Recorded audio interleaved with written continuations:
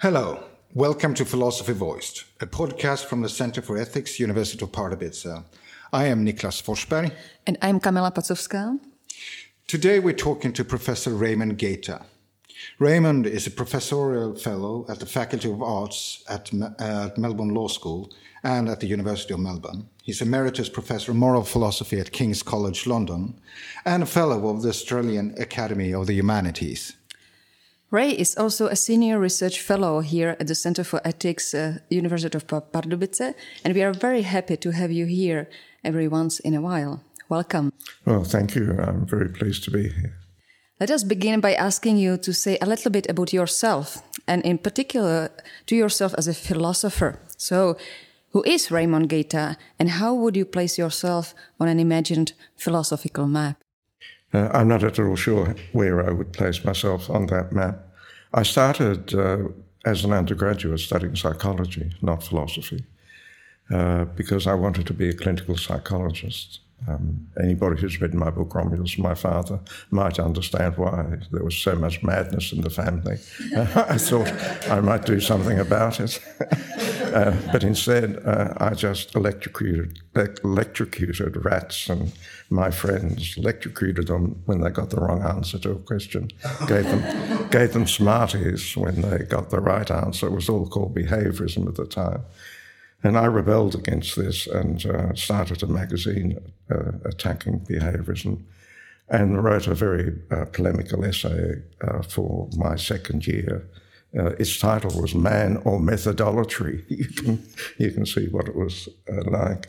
And the man who marked it, who was Czech actually, called me and said, Gaita, you're not an empirical psychologist, are you?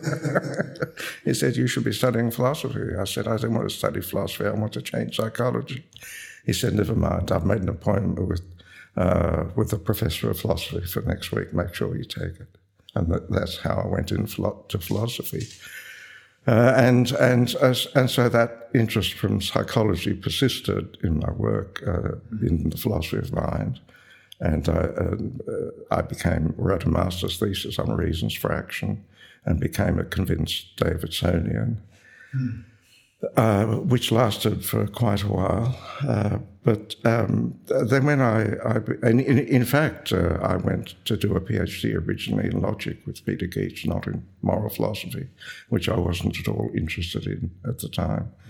And I had no axe to grind about how it should be either. But for a number of contingent reasons, I fell, so to speak, into the arms of Roy Holland, who became my supervisor. And because I wasn't interested in moral philosophy, I was in fact interested in what I am still interested in. And so I thought under Roy I might be able to write something about that. And at the time, because I had to make a choice between philosophy and mountaineering, I thought, well, if I get a PhD, that's fine. If I don't, I'll go to Chamonix and become a mountain guide. And I ended up getting a PhD. And people, for a number of reasons, partly because of the influence that Peter Winch had on me when I went to King's, I became impressed by certain aspects of Wittgenstein's philosophy. And for a number of reasons since then, people have regarded me as a Wittgensteinian, although I tend to resist being classified in that way. I hope it's not arrogant if I say I feel that I've tried to plough my own furrow in my philosophical work. And usually when people do assimilate me to a group of Wittgensteinian philosophers, I tend to feel that I've been distorted in doing so. So that's one reason I resist it. A lot of people have said to me that I have a lot in common with Levinas, and indeed much more with Levinas than with Wittgenstein. I haven't studied Levinas, so I don't know if that's true. But I do know that when I give papers on the continent, they don't know quite what to make of me because they assume I would be an analytical philosopher And in some ways I am, and in some ways I'm not. And they constantly say, well, Levinas is the obvious place where we would place you. The thing that has been really important to me in analytical philosophy is the attempt to write as clearly as you possibly can. I wouldn't even allow my students to use epistemology as a word in tutorials, because I said, look, it's too easy to say you've confused an epistemological and ontological point, and that trips off the tongue. So, yeah. One of the things that stands out about you, if one thinks about you as an academic philosopher of today, is that it seems very wrong to call you just an academic philosopher.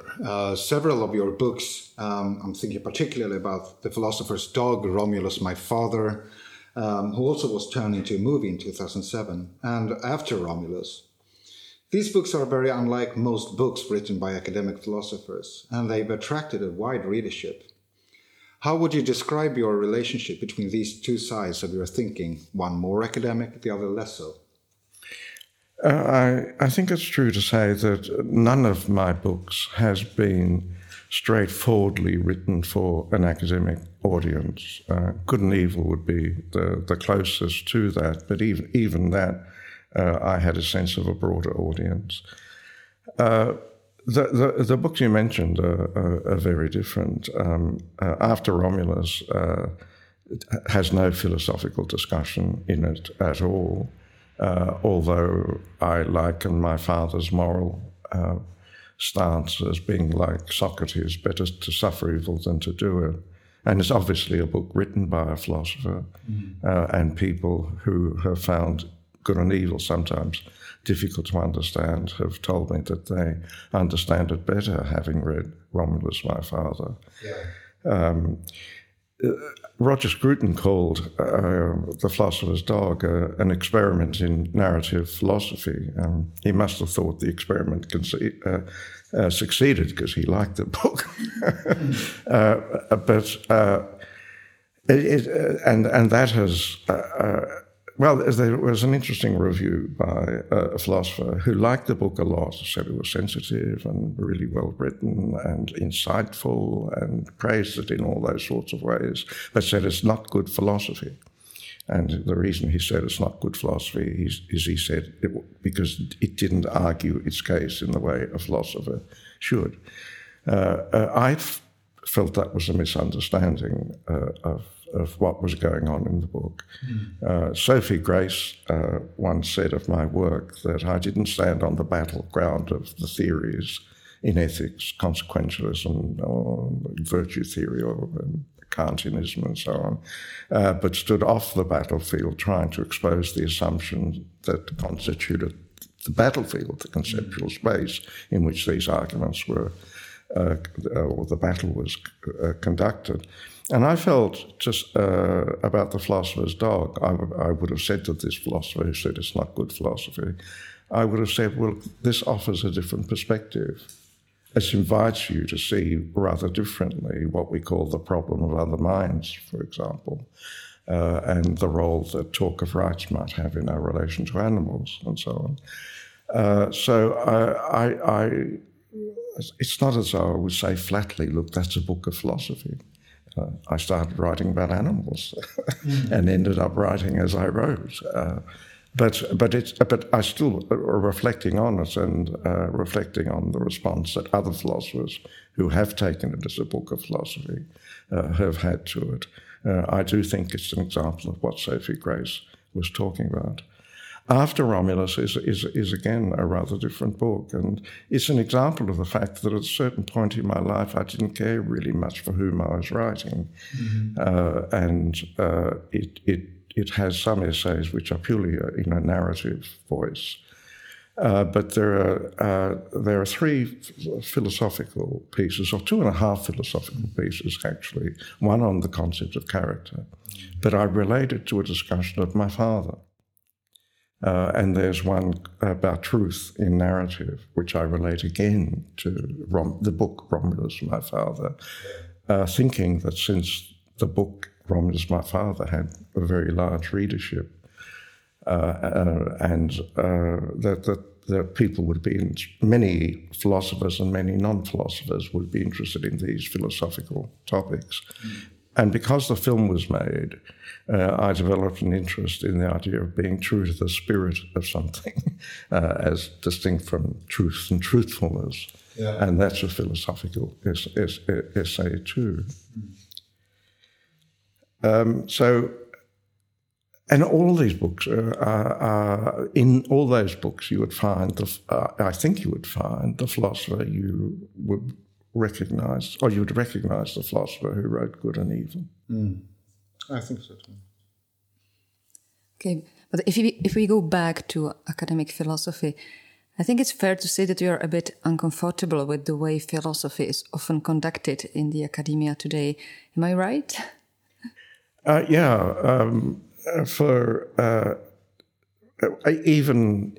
the case of moral philosophy, even under the best academic conditions, I think it's problematic as to whether it can be a discipline.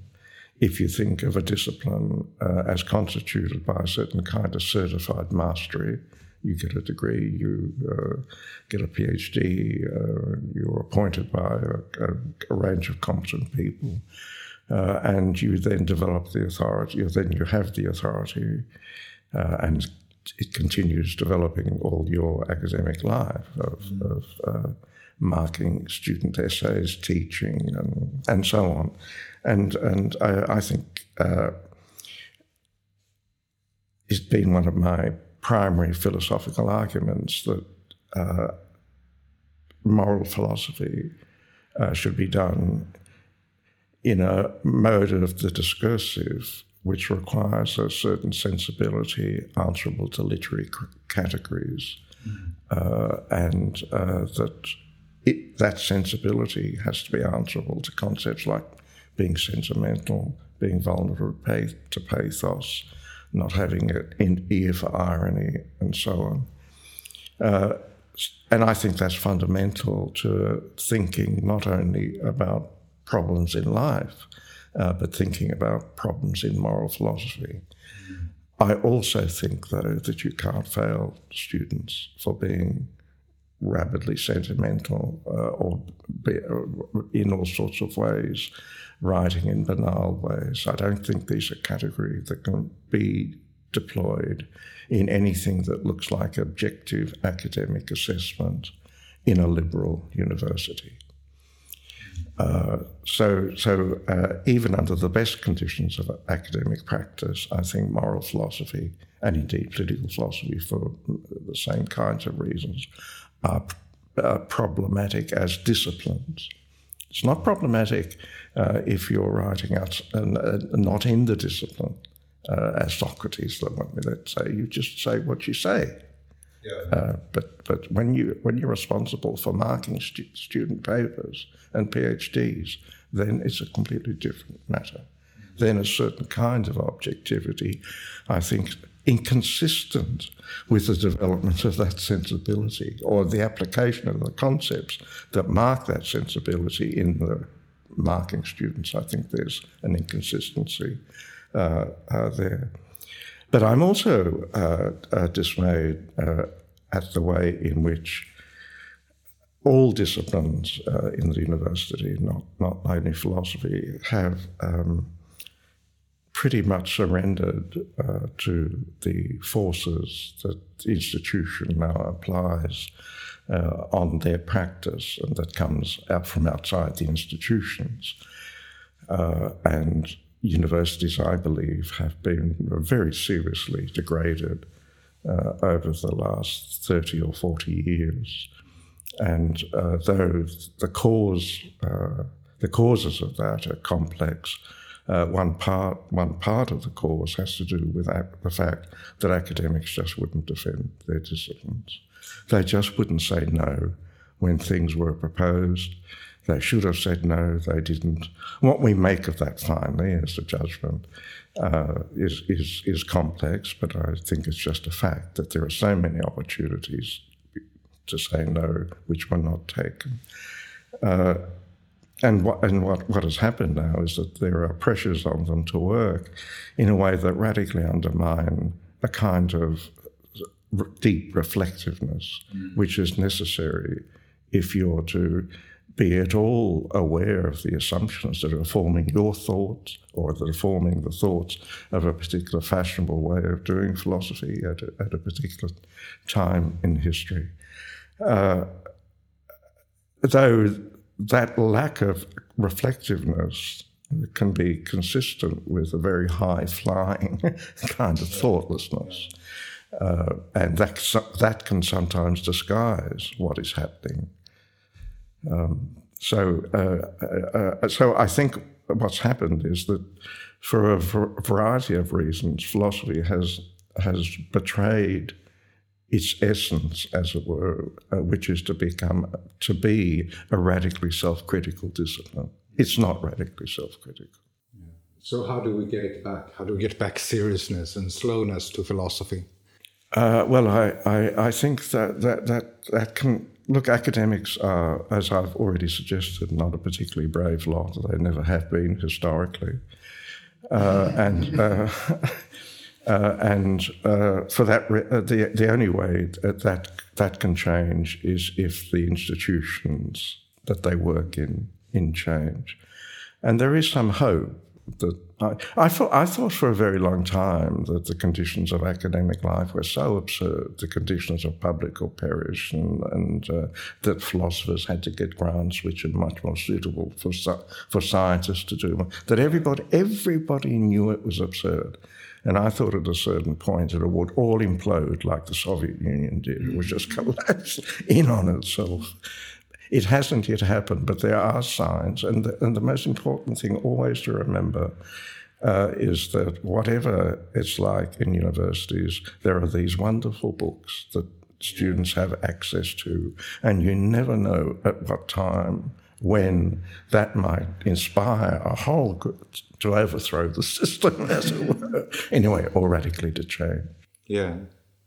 Related to the fact that you write for a broad audience and to this discomfort with professionalized philosophy is the fact that you've been rather actively engaged publicly as a philosopher as well.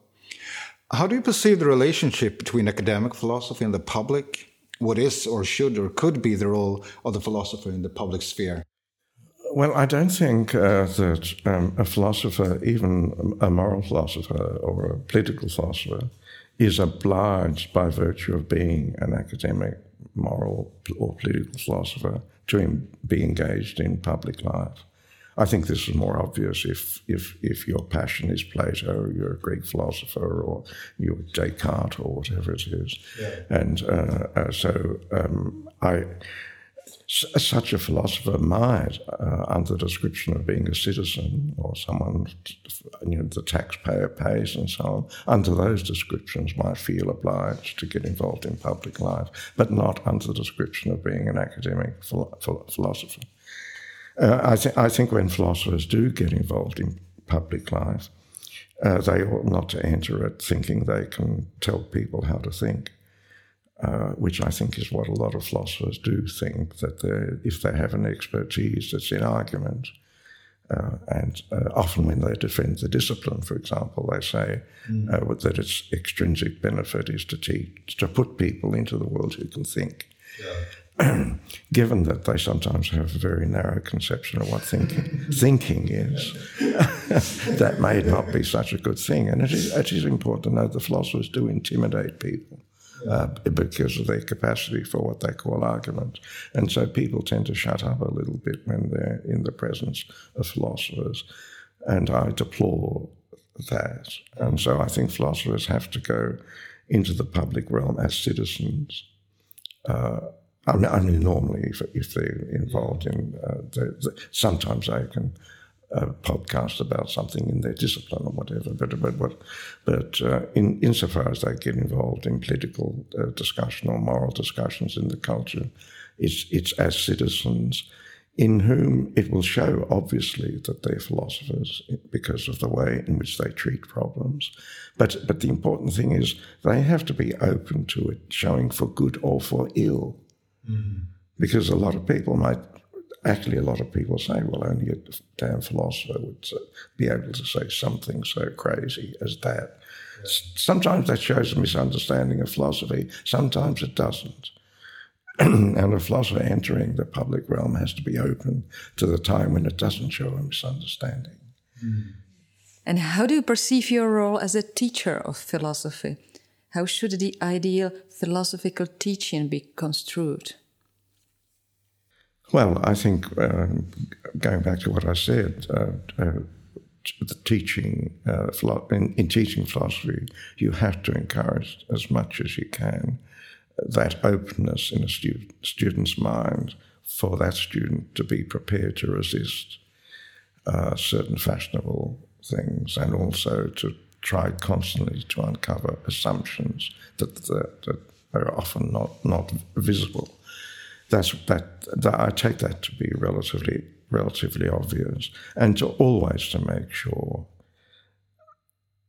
This is why I wouldn't allow them to use the word epistemology, because I'd say, look, it doesn't sound like a bit of jargon, not like if you're reading French philosophy, this looks straightforward, or big phrases like the independently existing real world. Because I'd say you can convince yourself and very sincerely believe you understand something that you don't. So I always force them to rephrase these things in other ways. And I think that's very, very important in teaching philosophy.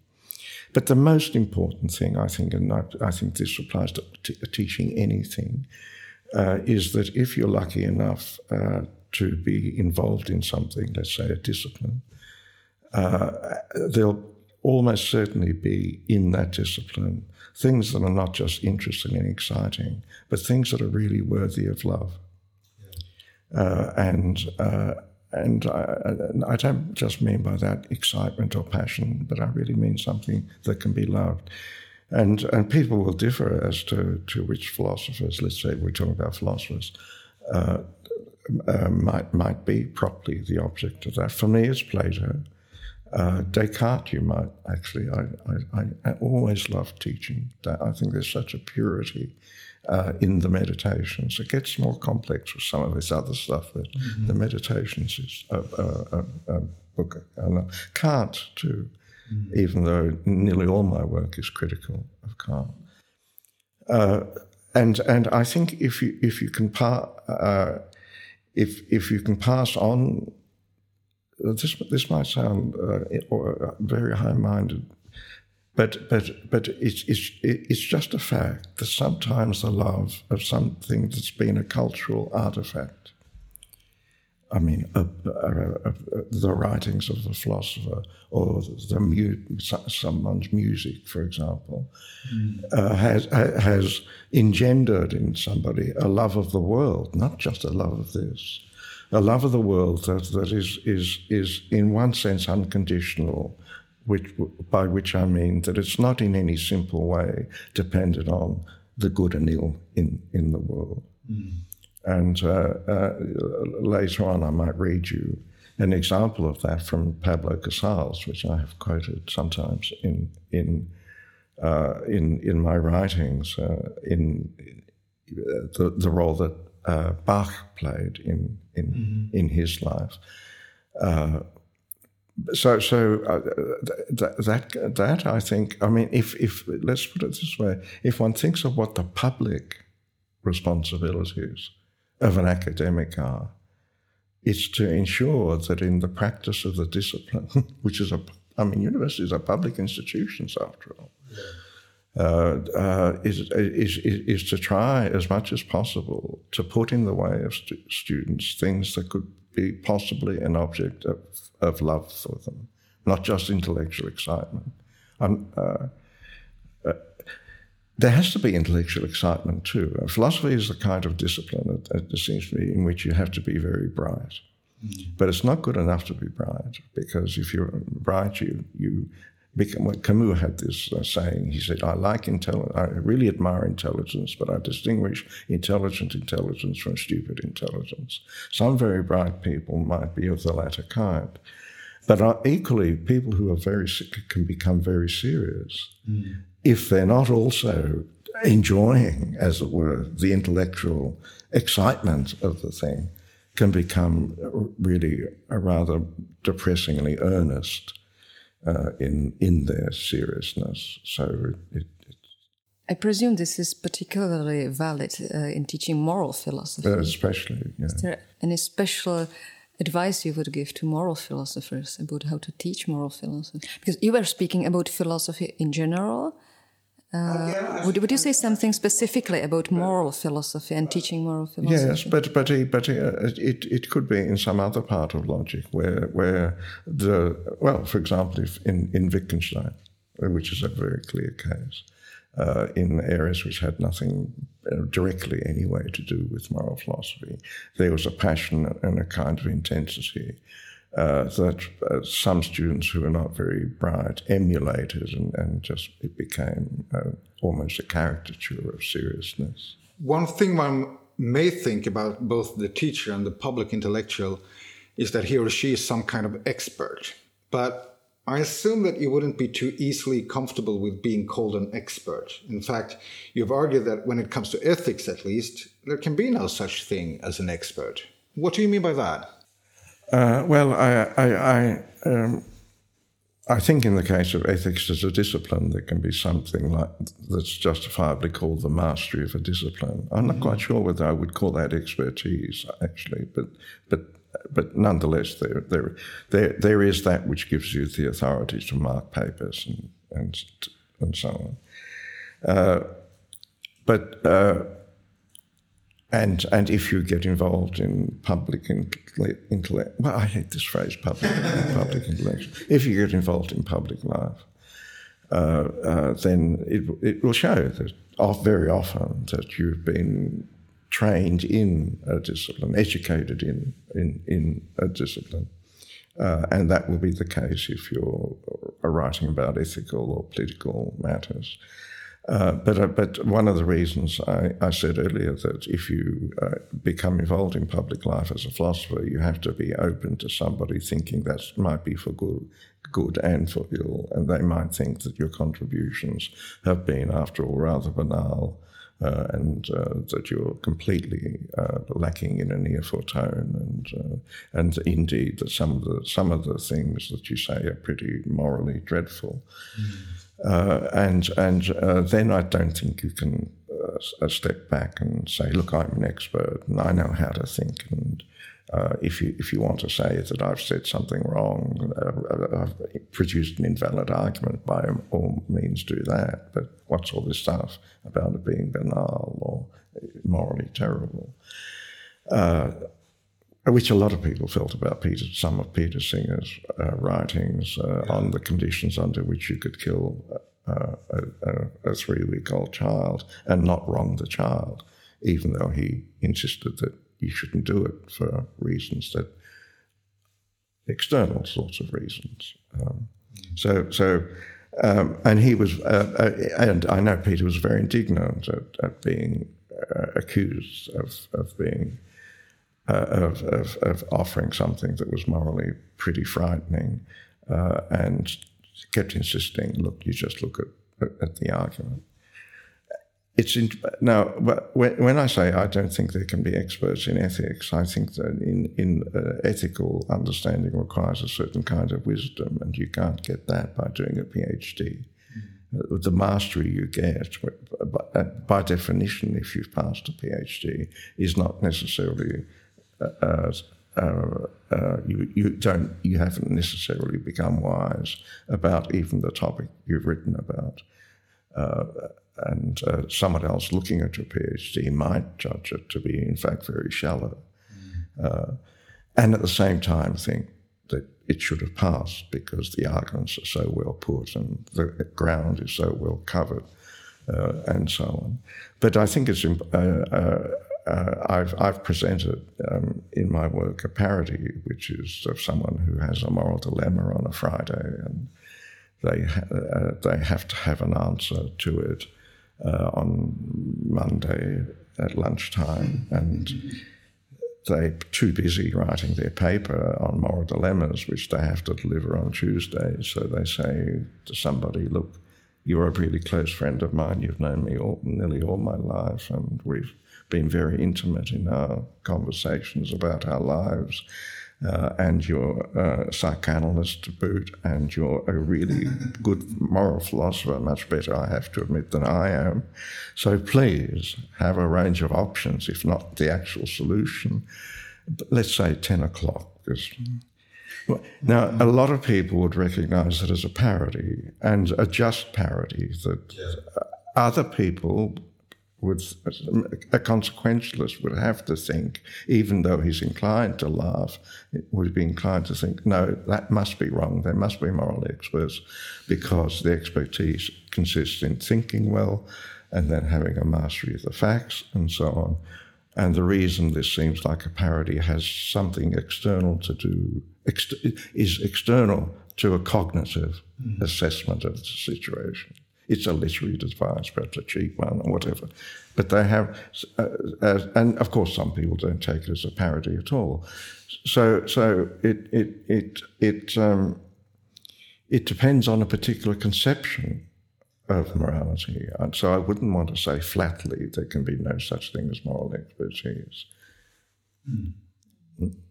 So how do these 2 points, a philosopher that engages publicly on ethical matters, while at the same time denying that there can be no ethical expert, go together? They go together in. There's no inconsistency. You go into the public world as a citizen who happens to be a philosopher, not claiming expertise for the most part. Look, I have been at writers' festivals where I have sometimes said, look, philosophy 101 would go down well here, when there's a lot of really stupid talk about relativism and so on. And there I do feel. In fact, I have to say, I'm not by temperament a conference goer of philosophy. But after going to writers' festivals, I thought, by God, these philosophy conferences really are good, because at least people know what they're talking about. That is, they sit down and they work hard. Right? Yeah. But when you hear somebody constantly saying, oh, look, you ask 6 people to their opinion about a 7th person, you'll get 6 different stories, and always the implication there's nothing that counts as seeing the person as they are, then it seems to me there is scope to say, and it's not arrogance, because generally when someone thinks that they've made an important point about truth by merely reminding you that if you have 6 different stories, etc., then that's a kind of arrogance too. Yeah. There you want to say, look, you could have read some philosophy, for goodness sake. Yeah. Let us look at one of your, as it were, interventions into discussions of topics that are of broad interest. In your paper, The Intelligentsia in the Age of Trump, we discussed it here at the Center 2 years ago, actually. You claim that the worst thing about Trump is that by his blatant disdain for truth, he destroyed the possibility of serious conversation between citizens, which is a condition of democratic politics. In view of the fact that we've been witnessing degradation of political discourse in many European countries, most obviously perhaps both Poland and Hungary, do you think this is a general feature of populism as such? Well, I think it is, as a matter of fact, a general feature of the populism that has arisen over the last few years. I don't think it has to be a feature of populism if you mean by populism sort of political projects or aspirations to political leadership, and that depend on exploiting to some degree the resentments of certain part of the population. That's been going on for a long time, whereas I think the situation that we're in with Trump, post-Trump, is something I've never experienced in my life. Australians, for example, are people who are prepared to accept that politicians are, on the whole, liars, but they're very cynical about politicians more than they should be. But I noticed that when I wrote a piece on politics and truth and so on about 20 years ago, and at the time, I was commenting on this and said that though they were cynical about their politicians, they always felt they had the measure of their politicians, that they always felt that they knew where to plant their feet on the ground and say, oh, that's all bullshit, or that's all that, or this, and so on. Then later on, when Tony Blair became Prime Minister of Britain and developed spin to an incredible degree of sophistication, what I felt about the Brits is that they no longer knew where the ground was to put their feet, and this was mendacity of a different kind and with a different consequence for people. And Trump has now taken this to a completely new level. It's the problem with Trump is not just, I shouldn't say just. But it's not only that he lies so repeatedly that fact checkers can't keep up with him, and therefore people often just have to say, I don't know anymore what the facts are about this. The same was true in the British election, which I've been following a bit. And there were so many things I felt, I don't know what the truth is about this. And of course, when that happens, the people who've lost an election feel resentful. And it's very hard to accept the results of an election when you know there has been so much mendacity. But in the case of Trump, there's a further and even more dangerous level, which is that he partly because of his supporters, but also because of what he's done, he's eroded the conditions under which there can be sober judgment. Because it's the application of concepts like you have to be gullible to believe that, some of the Cloud Cuckoo Land things, and the constant inclination to accept conspiratorial. I mean, he's constantly, for example, accusing. And in Hannah Arendt pointed out that the degree to which that kind of thing was happening in Weimar Germany before the Hitler period, an increase in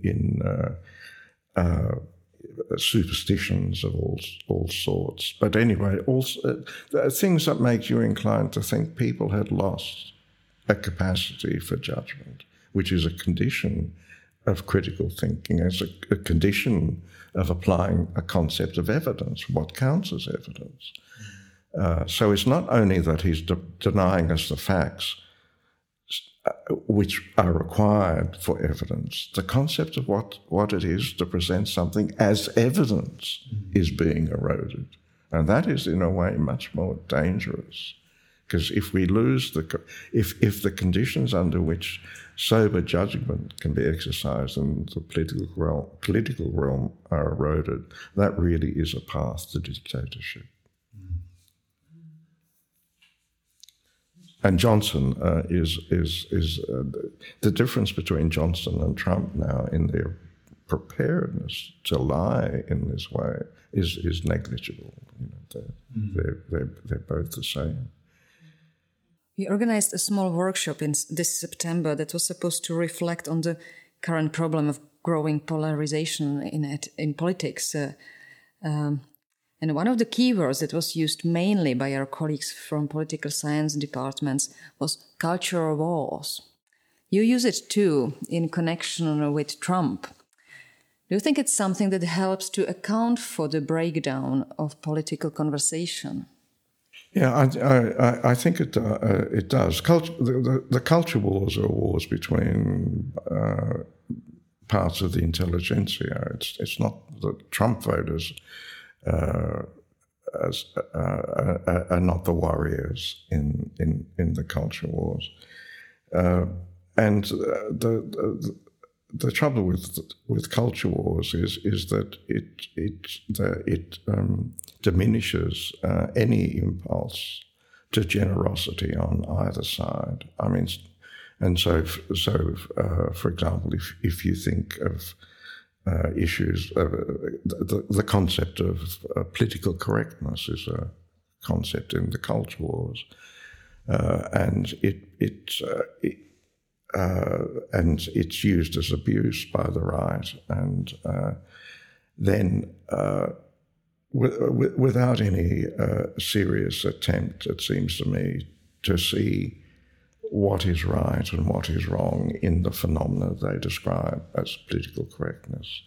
And because everybody knows in cultural politics that sometimes stupid things are said, but what one wants then to see is if there's something serious behind what is being said. Sometimes it can be the expression of something culturally in the past that the person or the group of people who say it are not yet aware of.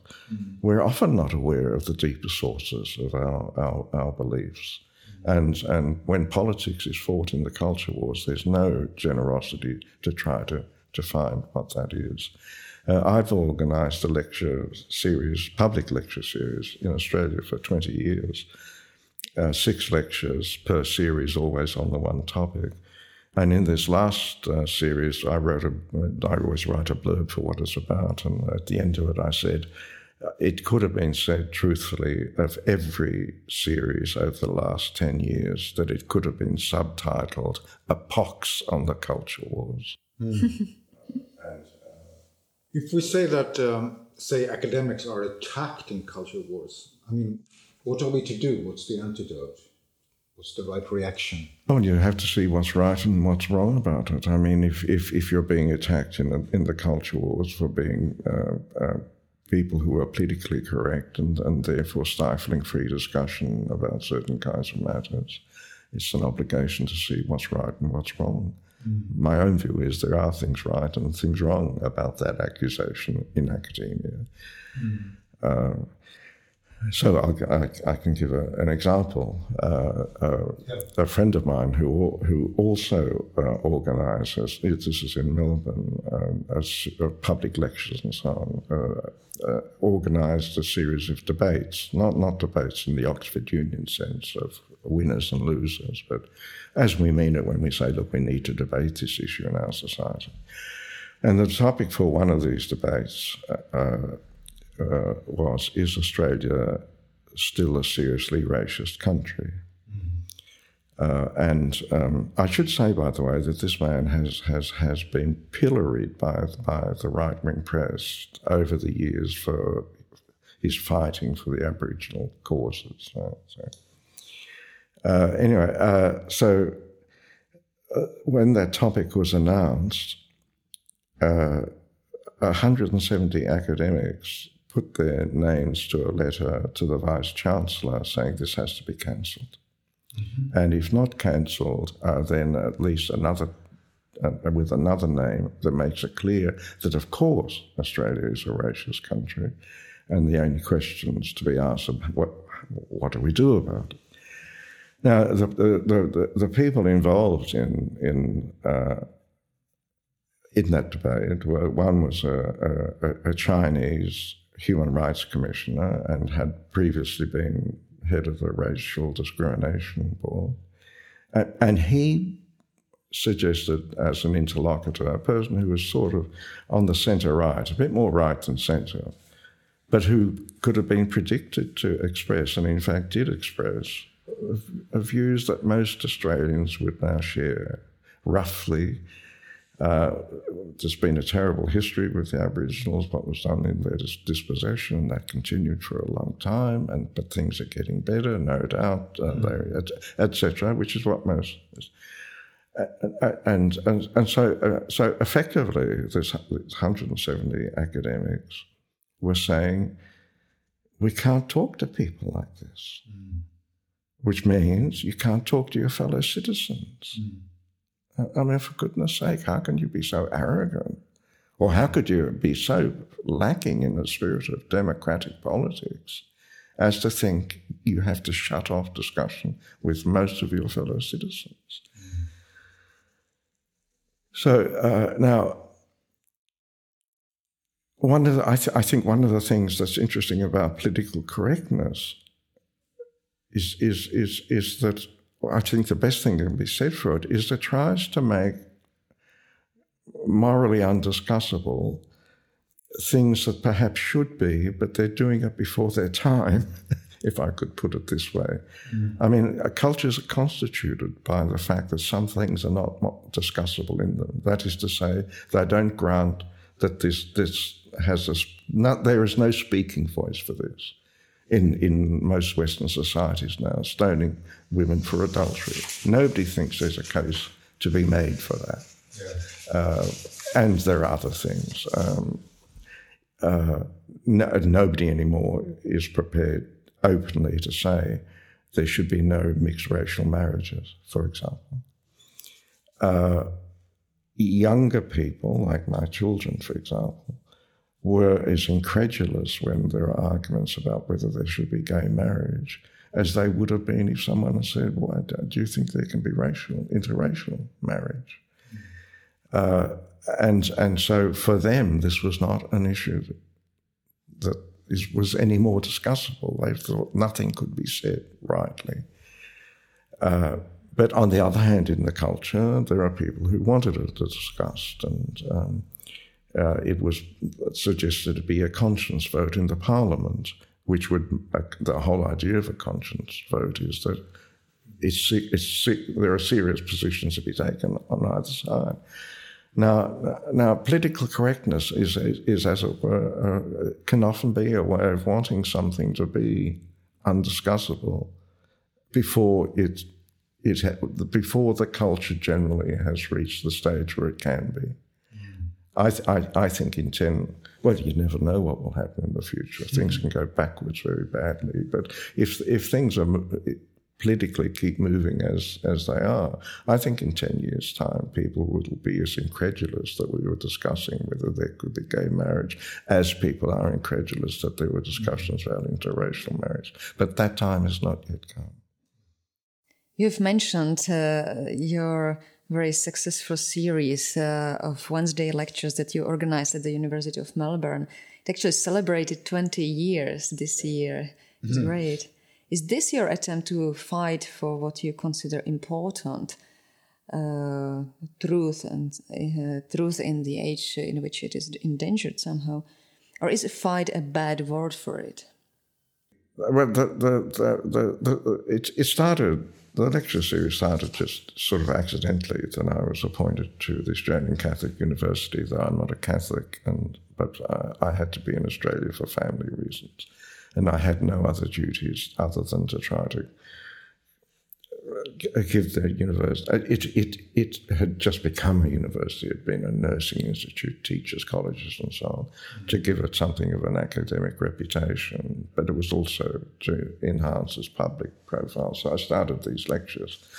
I also incidentally introduced an annual lecture series, the Simone Weil Lecture on Human Value, to which I always invited an overseas, always a philosopher. So it was Ray Monk, Simon Critchley, Anthony Duff, Miranda Fricker, Avishai Margalit all came to this, and Jonathan Glover.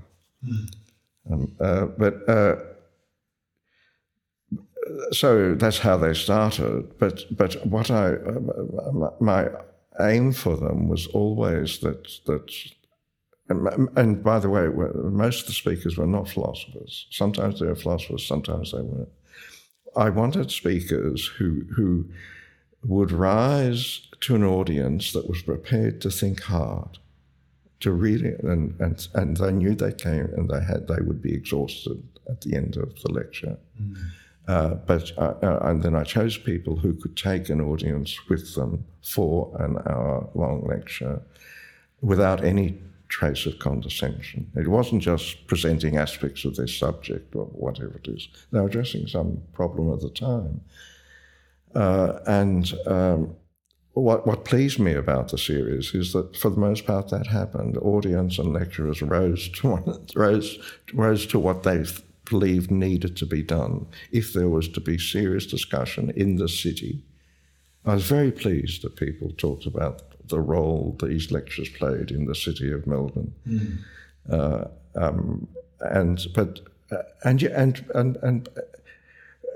people will rise. They will think hard if you expect it of them, provided it's never done with an air of condescension. Have the election of Trump and the Brexit thing and now Johnson reflected the way you design your Wednesday lectures? And have you noticed any change in both the invited speakers and the audience? And No. Well, there was one series on Trump called The Intelligentsia in the Age of Trump. I made sure that I got speakers who could forcibly bring out that there was a certain arrogance on the part of a liberal intelligentsia, which showed itself in their failure to realise the degree to which their condescension to people, that say Trump voters, was part of the problem. There's no doubt whatsoever that many of the people who voted for Brexit and many of the people who voted for Trump felt that let's say there were people in New York and Los Angeles and so on, and London and so on, who thought of them as Hillary Clinton thought of them when she called them a basket of deplorables. When you feel not only about yourself, but someone thinks this about your children, they think this about your wife, it can enrage you. Even more than poverty can enrage you. So I think the degree to which resentment and condescension enraged people has been not sufficiently taken into account. Although now I think a lot of people do agree that there are big divisions between what are called the elites on the one hand and people resentful of the elites on the other hand. Your daughter Katerina is a climate change activist, and you yourself are very supportive on environmental protection. Have you yourself adopted some measures to reduce your carbon footprint? Yes, but only in the way that sort of good environmental citizens do. We've built a house that's completely, all the energy comes from the sun, and it's made out of straw, actually. And I when I fly, I get carbon, pay extra, and all. I do all those sorts of things.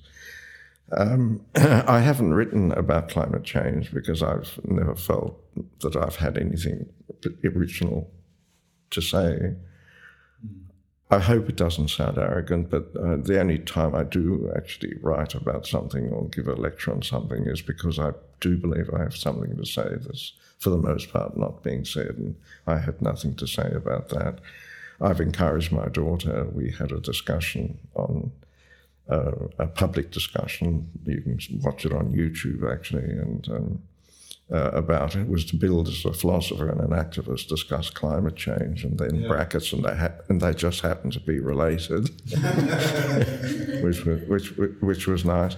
But I think most things have to be done politically, and so when I go back to Melbourne, I'm going to join Extinction Rebellion, and together with as many literary friends as I can muster, glue myself to the road in the hope of being arrested, in the hope that this will generate discussion, especially if I refuse bail and end up in jail. So.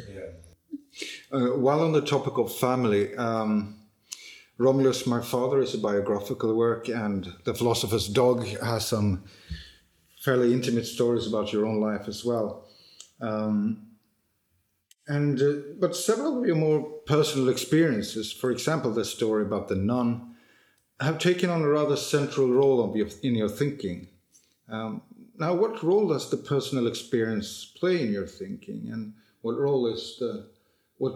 role do the exemplar play in philosophy? Well, in my case, the role has been great. I think it's true that the major preoccupations of my philosophical work have stemmed from my life in various ways. And of course, then they enter the traditions of the discipline. And I talk about those things in the light of the history of the discipline and so on. I think that the nun, it's not just a personal example, it's an example of what I call witness. And someone once stormed out angrily from when I was giving a paper, said, "You can't do philosophy by acts of witness." And to which I felt like saying yes and no. You can write about this, and it gets taken up by philosophers, as it has been. And so in that sense, you can do philosophy in acts of witness. But it can't be certainly can't be presented as an example the philosophers have to take on board under pain of neglecting something fundamental to the kinds of discussions that are going on. It's not as though I could say, look, here's a really neglected counterexample to something that should be to the dominant theories and so on. So I'd say that about the nun. The other kinds of examples, the philosopher's dog, for example, which I hope that the ways in which the examples are described and then the discursive reflection on those examples are rather seamless, and in that way they would be, I hope, an example of what's called narrative philosophy, where the discursive mode of thinking doesn't distinguish itself radically from the examples which it's discussing. But that could be true even if it's not, even if the examples are not personal examples. And so I don't think there's any need for philosophy for examples to be personal examples. I don't think it's a failing in moral philosophers if they don't discuss personal examples. I hope it's not a failing in me that I do. No. The nun is an exemplar of what you sometimes call saintly love. And that idea takes on a rather central place in your thinking. And I would like to quote a rather long passage from the end of a talk you delivered here last week on Primo Levi's Is This a Man?, where you say this: "I dread the prospect of a world in which, because we have allowed the language of saintly love die on us, we would no longer even find intelligible that those who suffer radical and degrading and ineradicable affliction are inalienably precious and can, if revealed to us in the light of love, remain fully amongst us, mysteriously our fellow beings. I also dread the prospect of a world in which we can no longer affirm, for it is, as I've emphasized, an affirmation to be true to what love has revealed, but reason cannot secure. That even the most terrible evildoers, those whose characters appear to match their deeds, who are defiantly unremorseful and in whom we can find nothing from which remorse could grow, are always and everywhere owed justice for their sake, rather than because we fear the consequences, if we do not accord it to them. This is the deepest reason why, despondent about such prospects, reading Primo Levi, I lifted my spirits. It's the deepest reason why, if this is a man, is a book we will always need." That's the quote from your talk. Now, you express two related fears here.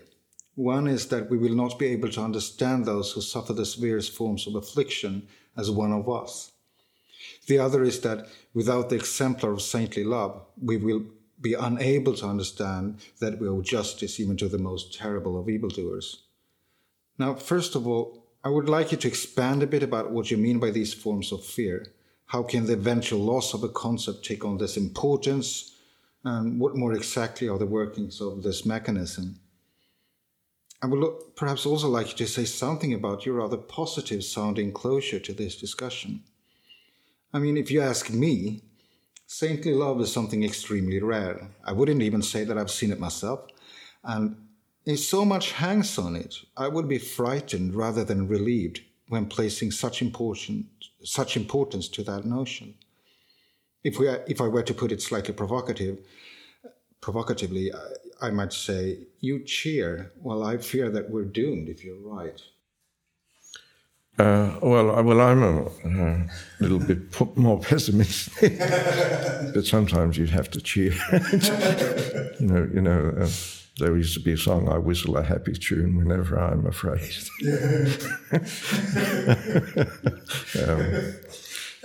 But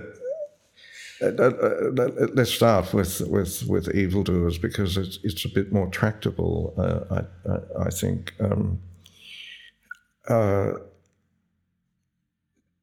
I think of the way in which many people talk about the dignity of humanity or the dignity of the person, was often the inalienable dignity of a human being,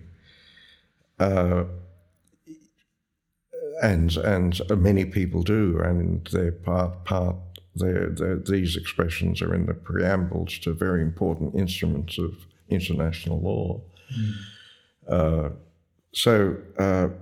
And they've played a very, very important role in our culture, and in part because many people have thought that talk of inalienable dignity underwrites talk of inalienable rights.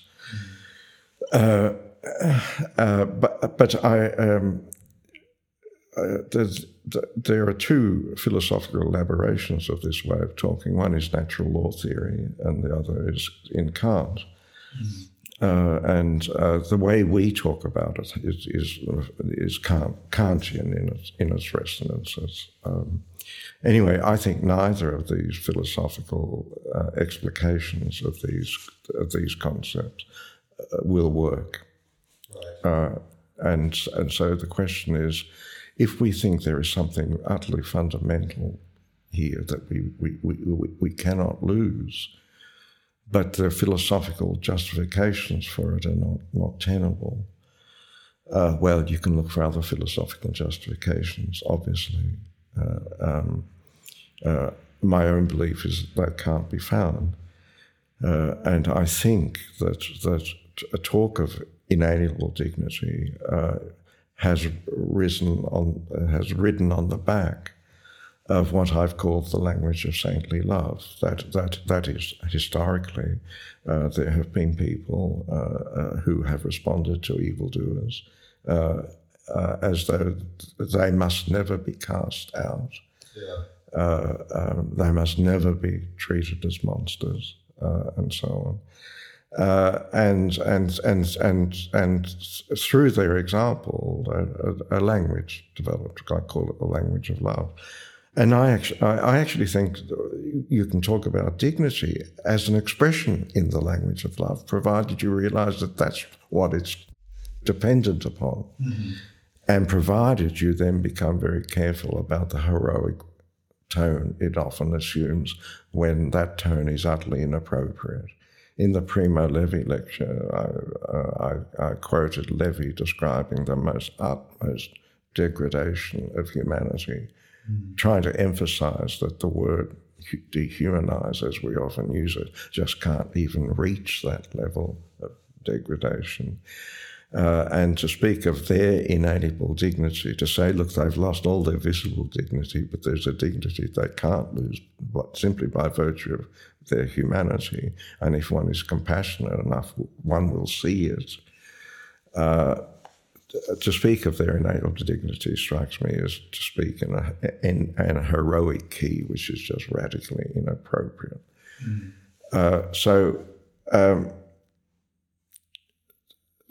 and I've emphasized the language of love needn't be, of course, always referring to love and so on. So we've talked about inalienable dignity. I think people are starting to feel that the philosophical grounds for that are rather shaky. And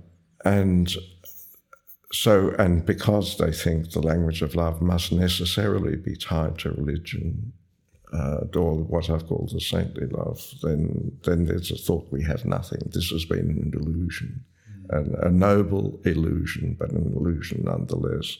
And we have to face the fact that some people really are beyond the pale. And we have to face the fact that it was just true to say, if you want to be a human, be treated like a human being, be treated like one else, you have to behave like one. Otherwise, we'll treat you in certain ways, obviously, because we're afraid of slippery slopes. But that's you know, we're not going to execute you in public or whatever. I think for anybody. Well, if I could put the point like this too, it seems to me for someone who believes that every human possesses inalienable dignity, their sense of the world is going to be radically different from someone who doesn't. Their sense of what the virtues come to are going to be different. Their sense of what it is to wrong someone is going to be radically different. This is obvious if you think of the word sacred. Someone who thinks human beings are sacred, their sense of what it is to wrong a human being is going to be different from someone who doesn't think that, very often at least. And their conceptions of the virtues will be often very, very, very different. So there's a lot to be lost if we can no longer talk as we do about the inalienable dignity of every human being.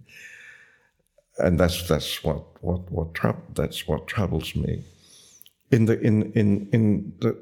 case of the nun, this was an example of a woman who showed a compassion that had not a trace of condescension to people whose affliction was ineradicable. They had been in a mental hospital sometimes for 30 years. They weren't ever going to get out. There are no happy stories of recoveries that come from there. They were completely drugged up and they were really degraded. Simone Weil's expression that some people are reduced to a state of dumb and ceaseless lamentation in their affliction applied to a lot of these people. And what I found very interesting is that the psychiatrists, most of the people who tended to them treated them badly, not just condescended, but treated them really badly. But there was a group of psychiatrists who insisted, and it was the first time I ever heard the expression inalienable dignity, that one of them said to me, even these people possess inalienable dignity, and they insisted that they be treated decently. But and I admired them enormously for it. But when the nun came into this ward, and what completely stunned me was that she revealed in the way that she behaved towards these patients. First of all, the astonishing fact that they could be treated without the slightest condescension. But I knew that only because I realized that the psychiatrists had treated that. And the other thing that struck me was that unlike the psychiatrists, I wasn't focusing on her and her virtues, though she must have had plenty of them. Whereas in the psychiatrists, it was like I admired them for their preparedness to put up with the ridicule, real contempt sometimes of their colleagues at being stupid idealists and getting in the way of practical, etc. stuff. But in her case, the focus was on what she revealed, and which I found utterly astonishing, which I've never found the words properly to characterize. But let's say something like this: it could be true that people who had lost everything can, in some mysterious sense, be. And now, if we lose look, it's not by definition, but it's just obvious. Not many people can be like that. I mean, that's why it was so astonishing. Not many people can even be like those psychiatrists. But if we, the practical lesson of this is that if we fail to see how astonishing it is, and if we still keep talking about inalienable dignity, we will think we can respond as the nun did when we can't and don't. Right? And this will lead to a certain kind of foolish optimism in how people in those places could be treated with respect. And I want to say you can't expect nursing staff in geriatric hospitals. There's been a commission on aged care in Australia at the moment, and the way in which people in these places are treated are absolutely shocking. But I want to say, in a way, perfectly understandably. And one has to be realistic about how overwhelmingly natural it is that if even such good people like the psychiatrists, wonderful people, could respond with condescension, then the ordinary run of nursing staff won't be even like that. So what we have to absolutely ensure is that there remain a language of saintly love in whose light we realise that there are people who can respond to these people in that way. That in some sense they are that, even though in a way that even though keeping that in our understanding that in our hearts is almost impossible. And therefore we have to try to let's put it this way, to ensure that institutions like prisons, institutions like mental hospitals, aged care facilities don't render invisible the ordinary dignity that people have. Don't make it so hard on people to be like the psychiatrists, is the practical lesson of this. And I think you see signs in hospitals, I don't know here, but in Australia, you always must respect the dignity, big D, of patients, remember that, And meanwhile, you've been waiting for 55 minutes. And you want to say you can do something much more simple, just come on time. All right. I think it's time for us to wrap up. And thank you so much, Ray, for taking part in this discussion. Well, thank you for inviting me to be part of it. It's been a privilege to have you here. Thank you so much, Ray. Thank you for having me.